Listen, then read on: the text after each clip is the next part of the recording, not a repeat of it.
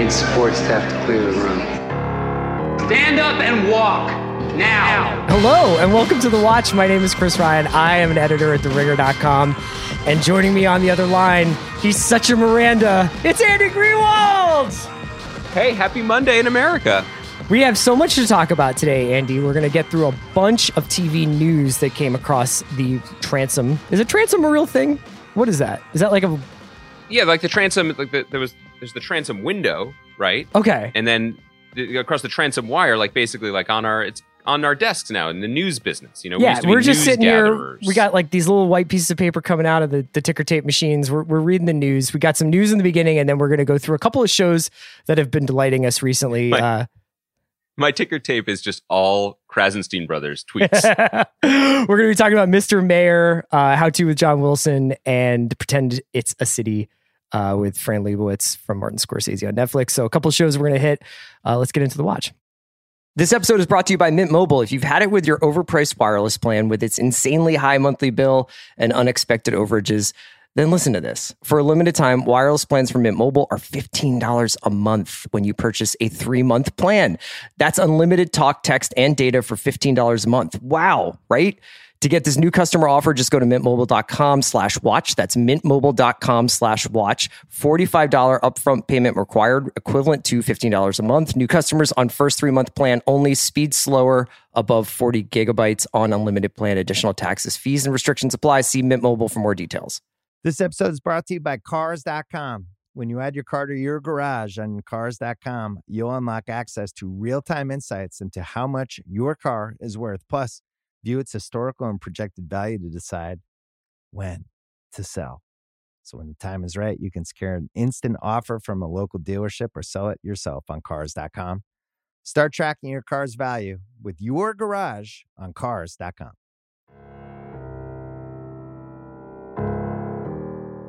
All right, man. How are you? Happy Monday. I'm great. How are you? I'm doing okay. I'm trying to get through it. You know, it was like I feel like very emotionally exhausted from this last week. Like I feel very like fried. My nerve endings are shot, you know, all the cliches, but they're true. Yeah. I mean, it's a terrible time, which is why I'm glad that we can see each other, talk to our good friends in the greater Watch listening community. Yeah, I need to call Kiki's delivery service just to get me through Inauguration Day. The truth is, Chris, that watching that movie would help you. But although I know you were speaking metaphorically. Yeah. But yeah, no, I'm grateful to have other things to talk about. But because this is really putting to a test even like deeply held psychological beliefs of mine that I am not up to enacting. Like, I serve no role in this peaceful transfer of power. You know what I mean? Like checking for Maggie Haber bombs like 19 times a day isn't doing my civic duty. In fact, it's probably just causing more mental and emotional anguish. So I can't say I practice what I preach, but I do preach. I try to preach feelings of, you know, tranquility and optimism. Well, let me take you back to a simpler time. Okay. Let me take you back to a time when 4 ladies just lived in New York, trying to make sense of life and love, professional peaks and valleys. Mm-hmm. And there was a show called Sex and the City that was, I think would be now, like given how popular it was then, would be one of the biggest, you know, it was a huge phenomenon. It would be like I don't even think we could like comprehend how popular that show was back then. Yes. And Kaya, it's like Emily in Paris. But sorry, Kai, that was a cheap shot. So Sex and the City is coming back on HBO Max in I guess a continuation of the story of Sex and the City of Carrie, Miranda, and Charlotte. Those 3 are going to be joining us. No Samantha on the new show, which is called And Just Like That. A teaser was released over the weekend. Sarah Jessica Parker, Cynthia Nixon, and Kristen Davis are returning to the roles that they. First of all, I can't believe they got Governor of New York, Cynthia Nixon. I can't believe she cleared her busy schedule in Albany to be part of the show. I can't wait for Miranda to be like a huge Medicare for All head on this show. But absolutely, there will be no Samantha. So Andy, I have no idea how you feel about Sex and the City, and just wanted to gauge your reaction to nothing ever really dies in this world, man.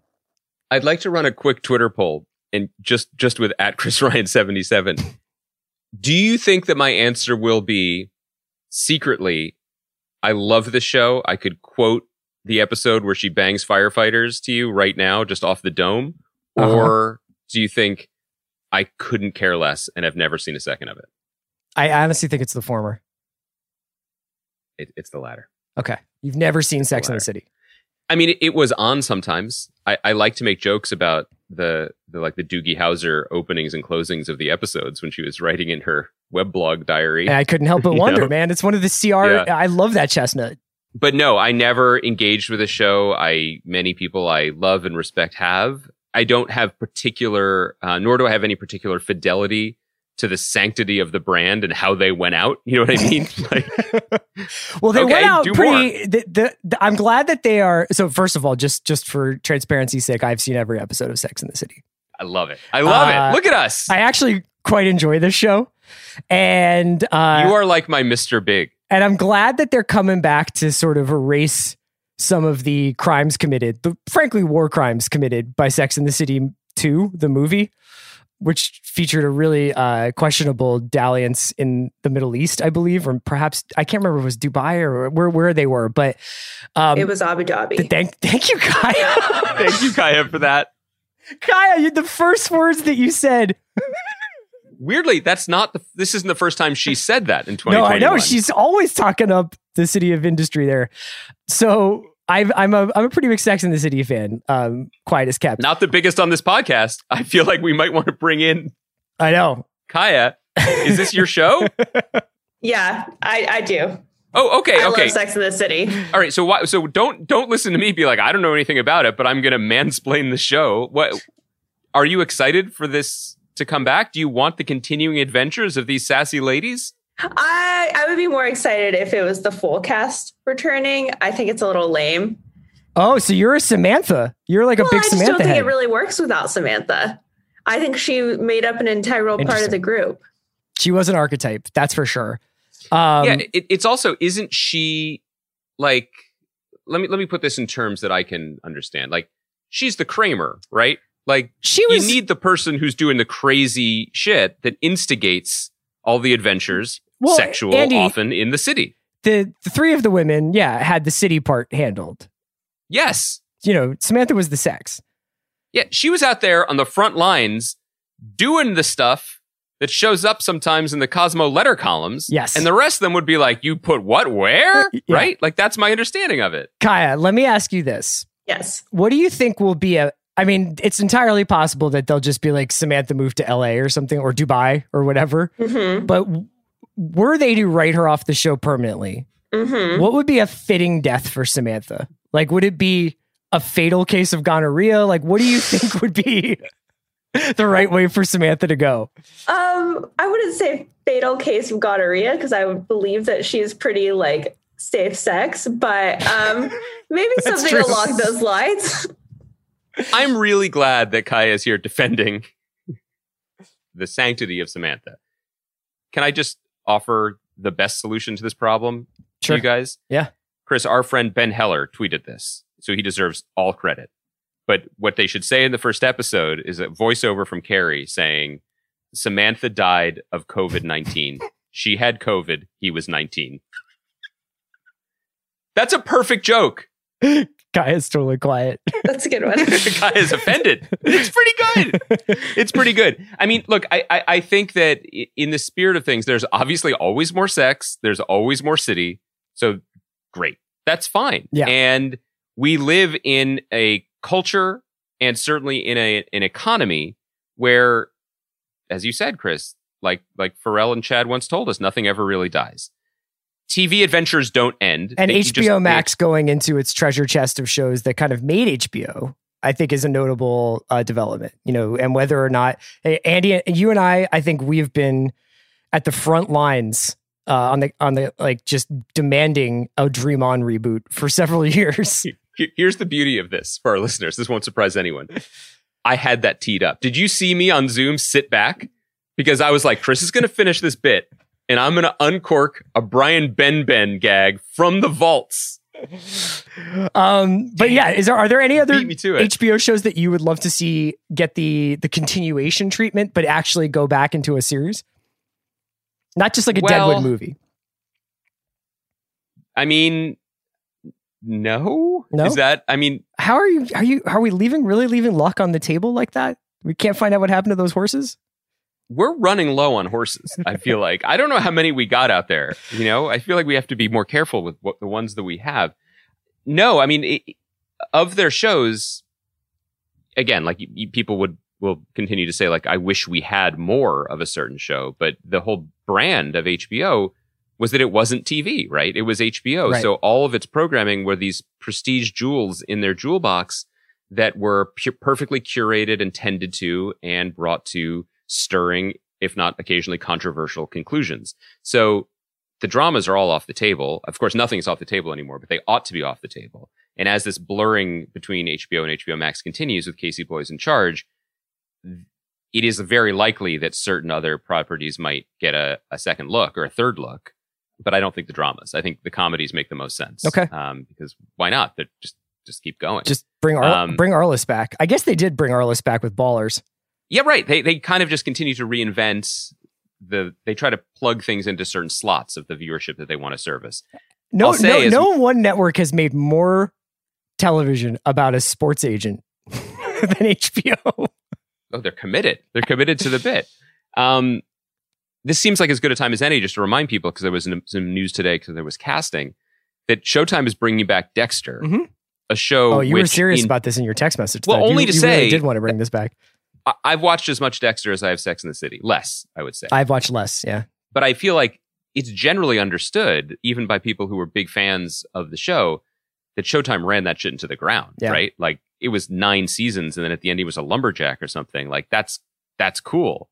That's good. And so the idea of, I mean, no network or service is immune to this, where TV is going. And that's okay. That's where we're at. And we're not going to pretend, we're not going to clutch pearls and be offended, but especially about shows that we didn't particularly care for. But it is pretty wild to me that Showtime is jumping into this too. Like, are they going to reboot Homeland after 18 months? Well, I mean, they don't leave much meat on their bones. I mean, Shameless is finally ending after 11 or 12 seasons and fully earning its title. Yeah. So it's kind of wild to imagine. I wouldn't be surprised if Homeland came back. Oh, for sure. In some capacity. I mean, yes. Yeah. With, in the way to do it is like, Carrie is the Mandy Patinkin. Yeah. Yeah. Carrie is the soul role. Big bushy beard. Yeah. A couple of other pieces of news we wanted to get to today. The Batman show on, I guess it would also be on HBO Max, is going to have a new showrunner. Now, I did not know that Terrence Winter had left the show, to be completely honest. For people who don't know, this imagining of the Batman story would be a prequel to Matt Reeves' Batman movie, which has not yet come out. And so this would be an upscale version of Gotham, which ran for an unfathomably long time on Fox. Right. So this would be a look at police corruption in the city of Gotham. It was supposed to be run by Terrence Winter, who was the showrunner on Boardwalk Empire. I think wrote Wolf of Wall Street, worked on Sopranos, obviously. And he left, I didn't even notice this in November, over creative differences. And now the new showrunner is Joe Barton, who did a show called Giri Haji on Netflix that a lot of people liked. I didn't get a chance to check that out. I watched most of it. It was right up my alley. I mean, I'm very interested in all things Japanese and also all things Kelly MacDonald, but it just kind of fell flat for me and I never returned to it. That's not an indictment of Joe Barton in any particular way, which the show didn't quite work for me. But I think I would love to talk to Terrence Winter about this stuff. Yeah. I've never met him or talked to him, but it's pretty interesting to look at his arc, as he really was. I mean, he's a very talented guy. He's a smart and thoughtful guy, had a career as a writer before The Sopranos, but really became like a utility player, a Swiss Army knife for HBO, at least in terms of its old brand, right? He did stellar work on The Sopranos. Did he work on Vinyl? Yes, he did. Yeah. And when they kind of wanted to, like we were saying before about their love of sports agent narratives, they were like, let's carve out this space. This is still the type of show we want to be making, even if not specifically The Sopranos. And he delivered for them with Boardwalk Empire, which, as I, wrote many, many times back in the Grantland days, was kind of doing the mass market Sopranos that David Chase always refused to do. The much more full-throated, bloody gang show, right? That kind of existed to almost give showcases to character actors and have big gunfights, but didn't really have the emotional heft as The Sopranos did. And then stepping into vinyl for that same kind of like macho worldview that didn't, that show didn't really connect on any level.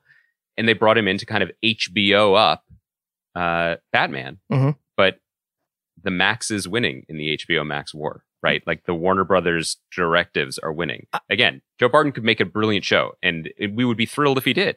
But this sort of corporate teat servicing bums me out. Yeah, I mean, I just count me in for season tickets for the Toonces the Driving Cat runs the DC Cinematic Universe experience. I fucking love like Walter Hamada going into the New York Times to explain Earth 1 and Earth 2. I'm already a fan. Anytime the head of your studio needs to give like all these interviews to explain the overarching narrative philosophy of all of your content, I love it. I love it. And he got extended. Terrence Winter leaving or staying, I would love to know what the creative differences were. I'm very curious to see what Joe Barton does with this. It does seem like it's right up his alley. But doing a prequel show for a movie that hasn't come out yet, and we don't know if Robert Pattinson is going to stay as the Batman, it's just amazing shit. It's also really interesting and way too soon to make any judgment on this. But prior to HBO Max, there was a service that we didn't really cover, which was the DC. DC had its own channel, right? Yes. And it was a combination of like comic subscription service, but also the place where you could watch Doom Patrol, right? Doom Patrol, which is now on HBO Max and is pretty interesting. Our pal Justin Halpern's Harley Quinn cartoon, which is really funny. Yeah. But also stuff like Titans, which is probably fine. You know what I mean? But I'd have no interest in watching it because it exists. It was correctly positioned in that people who want to subscribe to a DC-centered comic book / television universe, great. Here's your show. What's odd, and it's something that we've sort of seen similarly with the way Star Trek is being managed over at CBS All Access, or soon to be Paramount Plus, or whatever we're calling it. Just throwing content that you own at something it's treading water, I guess, in the marketplace, not the marketplace of ideas, but the marketplace.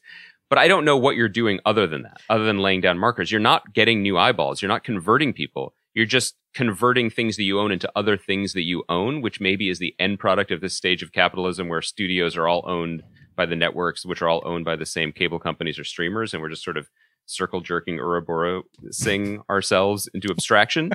But not sure. I know I began that by saying it might be good. Sure. Okay. Might be good. But all of this, by the way, is a great way to clear our throats before the shows that we're talking about, which I think stand in very bright and important contrast to this type of television. Sure. Yeah. I wanted to mention one more thing that we had here written down that was like the of news this week. FX and Danny Boyle are going to be doing a biopic series about Steve Jones, the guitarist from the Sex Pistols. I believe it's called Pistol. Danny Boyle obviously did Trust for the network a little while ago, which I think we talked about a couple of episodes of that. And I thought it was very cool, but didn't really quite grab that much traction. And this was written by Frank Cottrell Boyce, who wrote 24-Hour Party People for Michael Winterbottom, which is an awesome movie. And he also wrote Millions for Boyle. And it's going to feature characters, John Lydon, Sid Vicious, the Chrissy Hine from The Pretenders will all be characters in the show. So is this is in canon for the Sex Pistols extended universe? Yeah. SPEU is a thing that I've been personally really monitoring. I think, I don't know if you saw John Lydon talk about Earth 1 and Earth 2 on Alex Jones recently. Yeah, I was going to say, John Lydon's later period is like Earth fuck off, right? Yeah. Like it's not the same continuity. This is by definition interesting once you get below the hood, right? Because once you realize that it's Danny Boyle and the guy who wrote 24-Hour Party People, one of the best movies of this young century, I think, you realize that this might be so much more than it could be. Because making a 6-part show about Steve Jones is, it's slightly less than making a 3-season miniseries about Ringo, it is not your normal entry point into a well-known story, but that alone kind of makes it interesting. And Steve Jones is just sort of like literally just workman-like career while being front and center to all the craziness that the Sex Pistols represented it's kind of cool. It seems like a cool project. At first I was back on my heels because it just seemed so out of left field. And are we just like servicing this relationship we have with Danny Boyle? But maybe it's going to be creative and fun. Yeah. And I mean, I'm actually equally excited for the Creation Records movie or did you see that? Yeah. Thing that Danny Boyle's executive producing, just because that Alan McGee is such an incredible character. And for people who don't know, Creation was this really influential independent music label in England. Was it in England or was it Scotland? Was it Scottish based? Well, he's Scottish. He's Scottish, but he was based in London. And they obviously were the label that put out My Bloody Valentine and Oasis and so many other really huge bands from England. So I would be really excited to see that. Biff Bang Pow.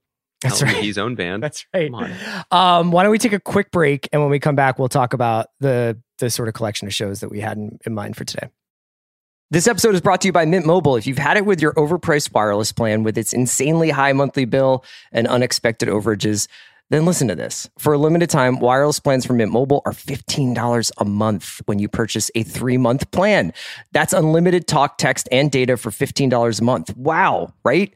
To get this new customer offer, just go to mintmobile.com/watch. That's mintmobile.com/watch. $45 upfront payment required, equivalent to $15 a month. New customers on first 3-month plan only. Speed slower, above 40 gigabytes on unlimited plan. Additional taxes, fees, and restrictions apply. See Mint Mobile for more details.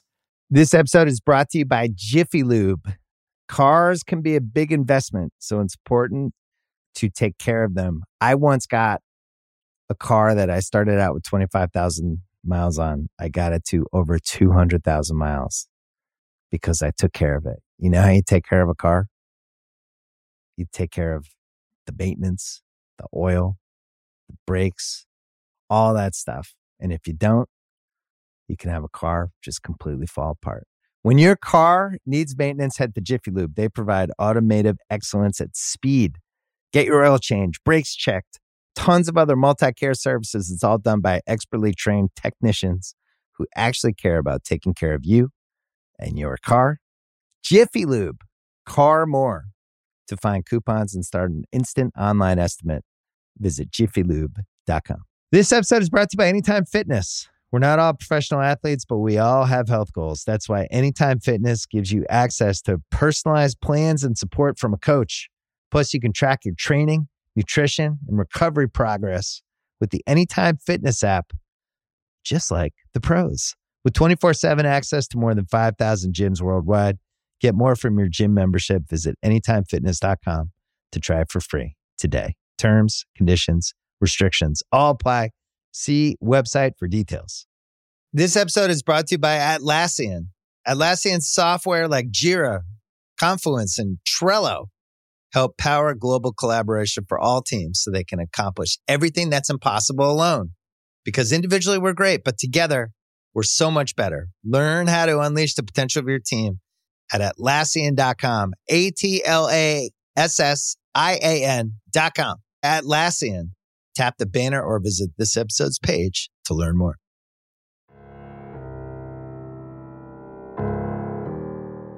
All right, man. I don't really know if we have like a unifying theory that unites these three shows. Do you have one? I do. Good. I do. Well, first thing I'm going to do is say we're going to talk about Mr. Mayor, and it does not fit my your unifying thesis. theory. Okay. So we're going to kick it out of the theory. Okay. And talk about it at the end of the show. I'm really glad we are talking about How To with John Wilson and Pretend It's a City, not because they are both deeply, deeply, deeply New York shows that I think if you have lived there as we live there, can make you feel a lot of strong emotions, including nostalgia for missing the city that we love so much. That's one way into talking about this, but I kind of wanted to start more in relationship to our previous conversation about the circle jerking of IP that is happening in everywhere. Mm-hmm. And these shows as very important antidotes, or at least temporary solves from that. Mm-hmm. And so to give you a little bit more background for people who don't know the shows that we're talking about, How To with John Wilson premiered late last year, and we kind of flew under our radar for a while, but it seems like both of us watched it independently over the holidays. And it is executive produced by Nathan Fielder of Nathan For You fame. And you can tell guy John Wilson is someone who has just been filming New York and filming life documentary style on his own for years, and then was putting stuff up on the web. And together they've crafted all of his sort of obsessions and deadpan observational skills into this completely unique show. Mm-hmm. That when you turn it on, you will be confused, and then you might be put off, and by the end you will be kind of obsessed. And it will take you places visually and emotionally that you did not expect. And especially at this moment, especially in this year, I just feel like has such a unique point of view on human existence in a way that really, really surprised and touched me. And Pretend It's a City is a Netflix 30-minute per episode kind of documentary, but it's not. It's just they feel like, honestly, they feel like magazine columns. Like it's Martin Scorsese turning the camera on his best friend, Fran Lebowitz, the very acerbic writer and comedian and woman about town, right? Who is someone, if you have lived in New York, you just know of as bedrock, as a celebrity. She's kind of like the Angeline of New York, I would say. She's a public intellectual, right? Which means that, as Angeline is to LA, she is to New York. Sure. You see her sometimes. She's famous, and they're very famous for very different things. And before we talk about the specifics of the show, I just am delighted that these shows exist. And I don't know who needs to hear it, but whoever is championing... You dropped a, I don't know who needs to hear this. No, you know what I'm going to do after this? Let this sink in. That's where I'm going. I'm going to start stating, like, every opinion that I have on the watch. People should just assume that I've already said, let me be clear. Yeah, well, look, if we have a podcast, I think that it kind of like, we don't know who needs to hear this, but clearly you do. We are trying to be clear. Yeah. Right? Sometimes. I'm not saying we succeed, but whoever in the development departments or whatever of HBO and Netflix, whoever found these shows or took the pitch, shepherded them, protected them, got them on the air. Bravo. Thank you.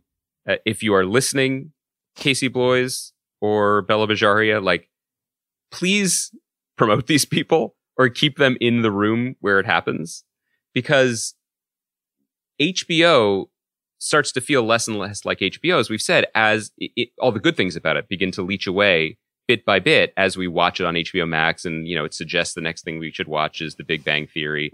But also with things like the Sex and the City reboot, it could be good. There's story there to tell, but it also feels like everything else, and it just all starts to blur. I won't have you. I'm Bloys boys. We're Bloys gang, and so when he could still pull Industry and I May Destroy You out of a hat. Yes. Oh, they got that. The mayor of Easttown is coming. HBO still delivers. Yeah. HBO puts out a new show, and if that show is called Jump, this podcast retitles itself to How High. That's right. That is basically how we operate. Yeah. Okay. There's no one is doubting. Let me be clear. I don't know who needs to hear this. But I'm just saying, in terms of just brand dilution, these little chips. Yeah, no, things, I totally know what you mean. They add up. And How To with John Wilson is so bizarre and so special. I don't think it would exist. Well, I don't know if it would be noticed or appreciated as quickly as this was. And it was a slow burn over the last few months. But I also don't know if it would exist if they weren't championing it. And similarly, like, in the giant just flood of Netflix and everything that it is. And by the way, I thought it was very poetic that as I tuned in to watch a Fran Lebowitz conversation show, I didn't notice that in the top 10. The first thing that greeted my eyes was Netflix being like, psst, we're basically doubling the price of our service again we basically doubled our service cost over the last 2 years. Oh, I didn't notice I don't know if you had that same thing. They were like, hey, so this is going to cost $14 a month soon. And I was like, remember when this was just like a little fun thing that you tacked onto your credit card? Remember when you guys would mail me scenes from a marriage and I would forget I had it for 2 years? Whoa. That statute of limitations is not up. There are people out there who are just like, I need to know more about this marriage. So we need more things like this. And I'm so glad that they exist. Both of these shows gave me the same sensation, which is essentially like, I can't believe this is on TV. Now, whatever TV means right now, I don't know. And whatever, like, sometimes you watch it on your iPad, sometimes you watch it on a 60-inch flat screen. Sometimes there may be some people out there who have their Netflix box connected to their old tube TV. I have no idea how they do that. But whatever TV is, it still has this amazing capacity to become very rote. And there was a feeling I had a couple of years ago when I think anything from like Atlanta and Fleabag were coming on, where you just felt like TV had this kind of liquid feeling of creativity, and that there was all these possibilities of what could exist on these different networks. And I think that got lost a little bit, like you're saying, in the consolidation, in the mass production. Sure, there's great stuff. We had a great 2020 was an awesome TV year, I thought. But I think sometimes a lot of shows feel the same, and a lot of shows kind of follow the same map. And both How To and Pretend It's a City don't. Now, I don't know whether or not Martin Scorsese is like, I made a Netflix show. He might just be like, thank you for the check, I'm going to go make this thing. Yeah.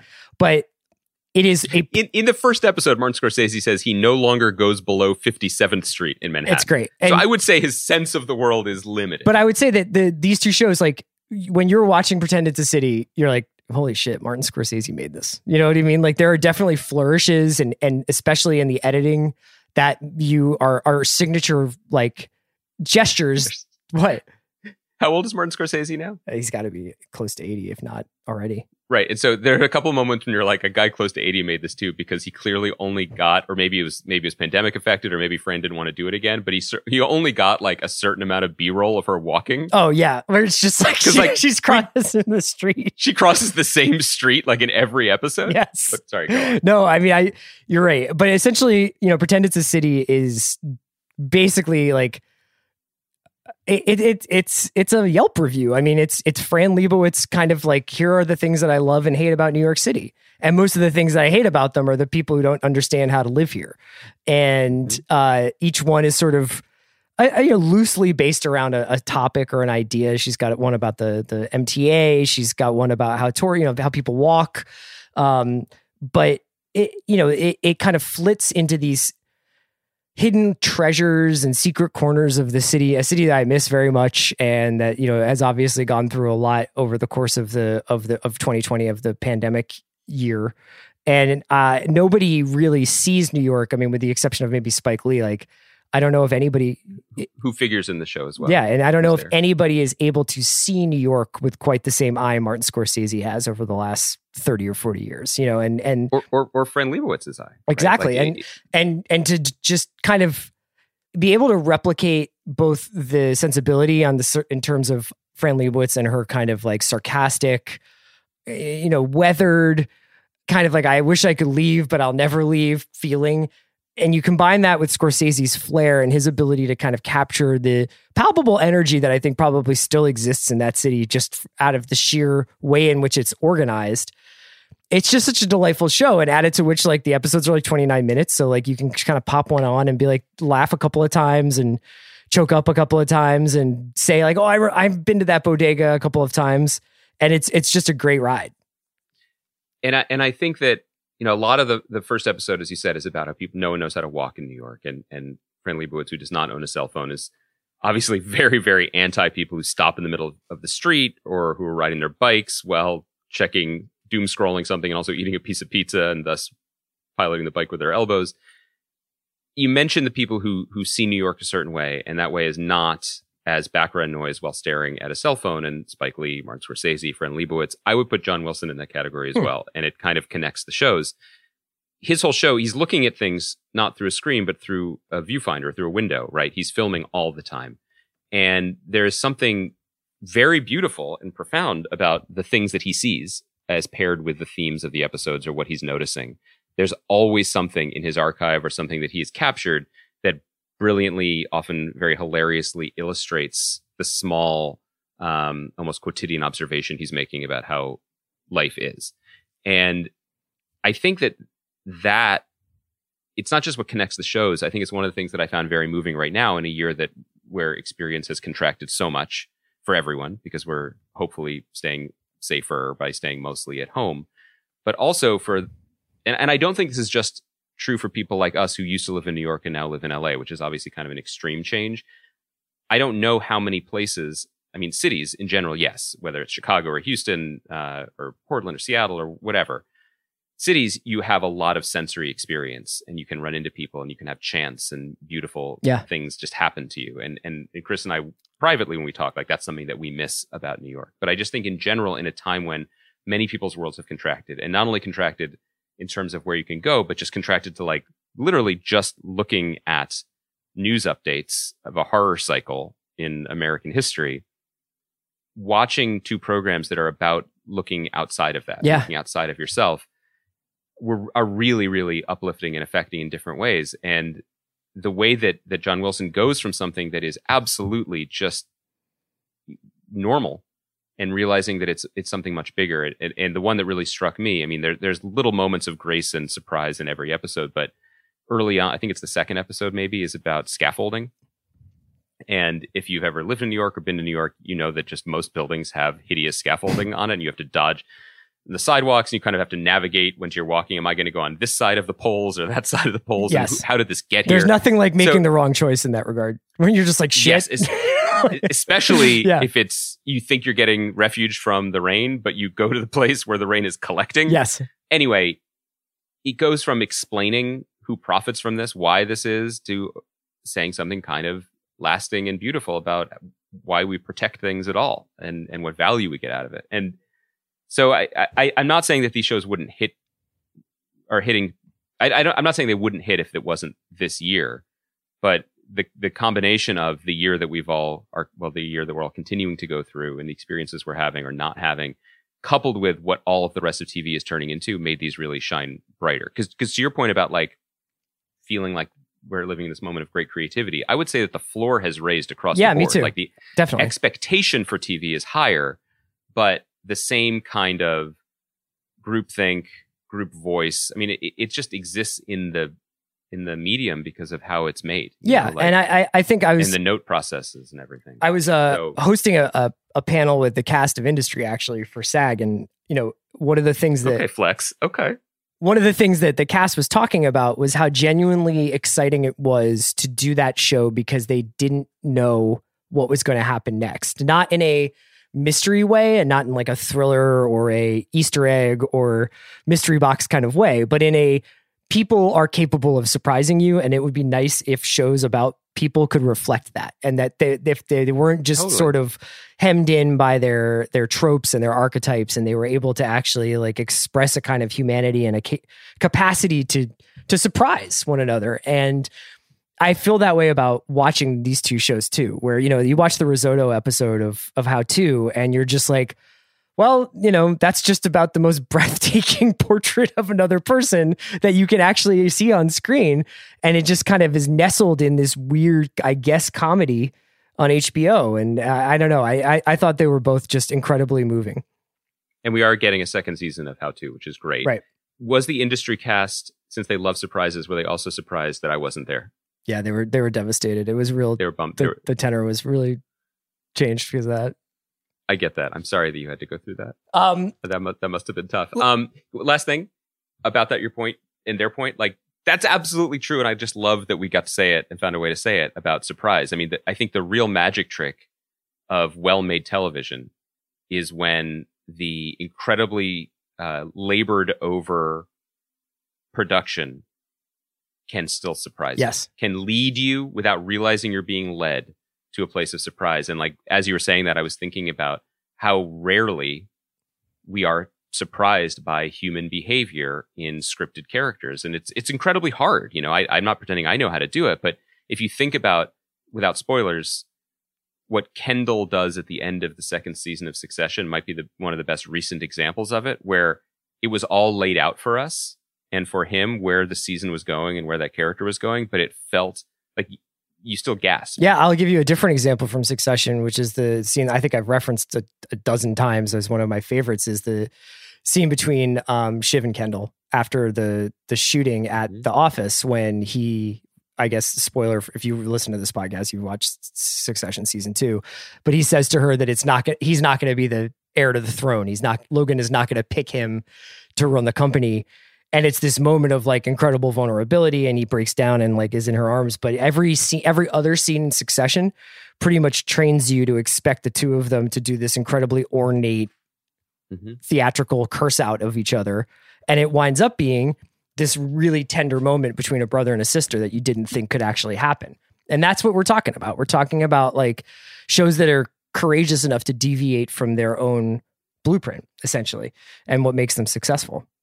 And I think that's also what makes the two shows we're talking about, How To and Pretend It's a City, I think important viewing for people who are fans of fictional scripted television, but maybe even more importantly, crucially, people who are responsible with making it or greenlighting it. Yeah. Let me be clear, Casey Bloys. Keep making more of How this. To, yeah. So we've now talked. Let's go to something more predictable. Exactly. You stole my segue. The same way that we're sort Dream of on reboot, celebrating sorry, the unfamiliar feelings that we got from Pretend It's a City and How To with John Wilson. I think that there was a real chicken soup for the soul feeling about Mr. Mayor. Now, I don't know necessarily, your mileage may vary about how much you needed a Tina Fey, Robert Carlock sitcom in your life. But for me, I found this show incredibly weirdly comforting. I don't necessarily think it's like, the Taxi or something. I mean, it was a workplace comedy, but Ted Danson obviously is stars as the mayor of Los Angeles. It was initially formulated that this was going to be a 30 Rock spinoff, that this was going to be a Jack Donaghy show with Alec Baldwin. And then I think it obviously went through a couple of different transformations and wound up being this show about Ted Danson, who's kind of got a classic, like clueless yet capable protagonist who finds himself in a position of great power and then has like a satellite people sort of orbiting around him as he bumbles his way through the management of a city. Maybe not the best timing for that kind of story in terms of how much we are coming to depend on and question the institutions that govern our lives. But I was curious what you thought of this. I mean, I think in a vacuum, Mr. Mayor is like pretty good, right? Mm-hmm. Yeah. I'll start by saying I liked it. And I liked it more than I thought I was going to like it, honestly, because I came into the show with three big bags, which together form baggage. One was knowing that this was intended to be a 30 Rock spinoff with Jack Donaghy as the mayor of New York City. Two, what you're saying, like, I'm just not sure if this is the time for even joking about poor governance. And three, because Chris, sidebar, this is a time for unity, right? Above all else. Three, comedies, particularly comedies that have been developed for and gone through a process, which can be quite helpful, but the broadcast network development note process, as Mike Schur, creator of many fine broadcast comedies, once told me, like, sitcoms should be funded to make 5 to 10 episodes that then can be thrown out. And the first one you see is the 6th or the 11th. I forget the number that he gave me, because it's first pancake stuff. Speaking of Succession, right? Like, it's just not, it hasn't gelled yet. The temperatures aren't right. The recipe, the balance isn't there yet. And that's very clear in the first 2 episodes of Mr. Mayor. But there's really nothing like a Carlock and Fey joke machine. Yeah. It's really fun to have those jokes flying at my head again. It's pretty great to see Ted Danson doing anything. It's always wonderful when you see which Saturday Night Live colleagues Tina really liked and felt weren't being used correctly. In this case, it's Bobby Moynihan, who I've always really enjoyed as well. And 3, to your point, Chris, like, workplace comedies of a certain type.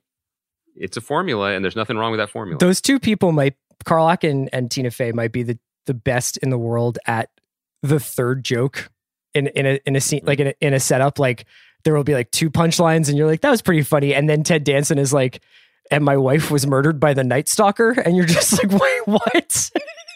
And then it goes into the next scene and you're like, and that's the one that Carlock makes them stay till 2 a.m. for. Like, yeah, they are in fucking sane about how they craft this stuff. And you can tell, does it feel like real life? No, but is it dazzling and have its own music like Sorkin's stuff? Yeah, it does. I think that my only remaining kind of criticisms is that it should be a New York show. Like, New York is understandable and graspable as a city, as we just discussed in these other two shows. Governing it feels impossible in a palpable and tactile way, mainly because you could traverse it, right? Like, it is graspable in the mind.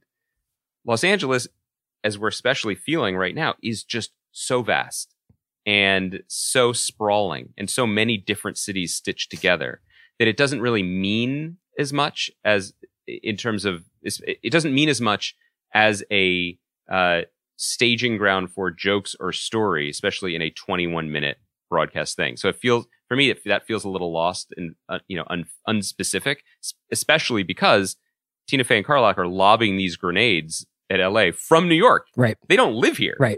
So I'm not saying that you and I could pitch better jokes about the fucking COVID testing debacle at Dodger Stadium back behind my house, but like, there is a certain like, well, where are we going to your point, in the first episode, it's quickly addressed and handled and then brushed aside that this is a post-COVID show, that this is taking which place surprised me. After they have, I guess, eradicated COVID. Dolly Parton fixes it. Yeah, right. And he is the mayor who takes over for the mayor who is like, I can't do this anymore because it was too hard to get.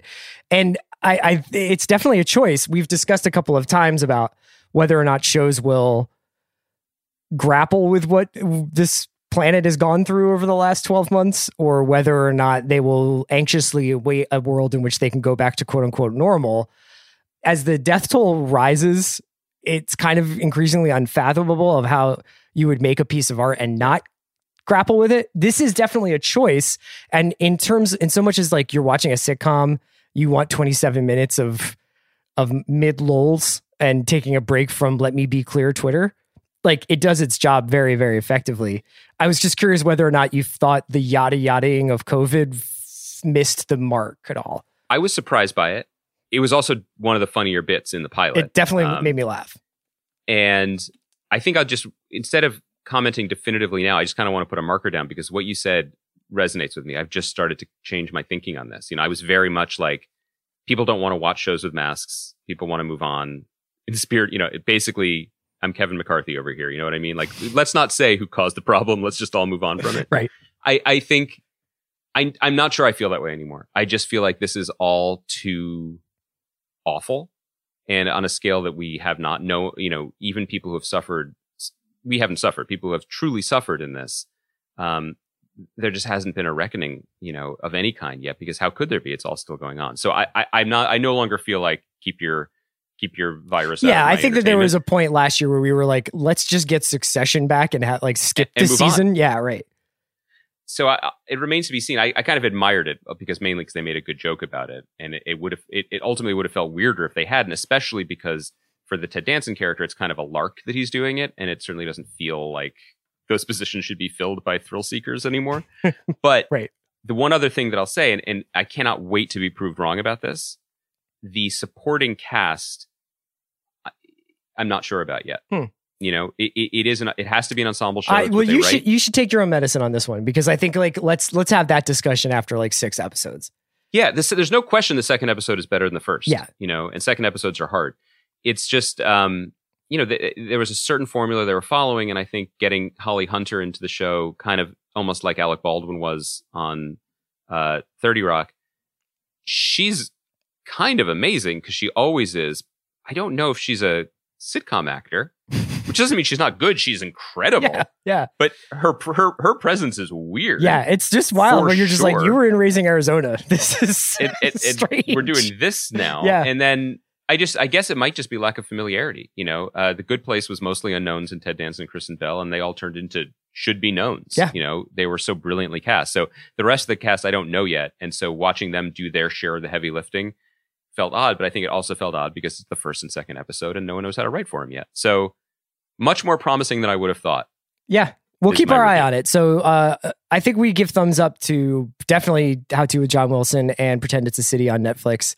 And then if you're looking for something that's like kind of a warm, familiar feeling, definitely check out Mr. Mayor. It's on NBC and it's on Peacock. You could do worse than a triple feature of these 3.5 hours. That is just, perfectly nice if you need weeknight. if you need to peace out for the evening, this is a good way of doing it. Andy, it was great to talk to you. I have to cut it a little short today because I got to run, but we'll be back on Thursday with regular scheduled programming. It's fine. You have a life to live. It's just that I was going to read my chicken marinade email. I was going to name the movie that I didn't like last week, and I was going to finally tell my U2 story. Let me be clear. The watch still has mysteries. I don't know who needs to hear all three of those things, but I guess you won't learn them today. All right. Thanks. Talk to you soon, man. Stay safe, Francis.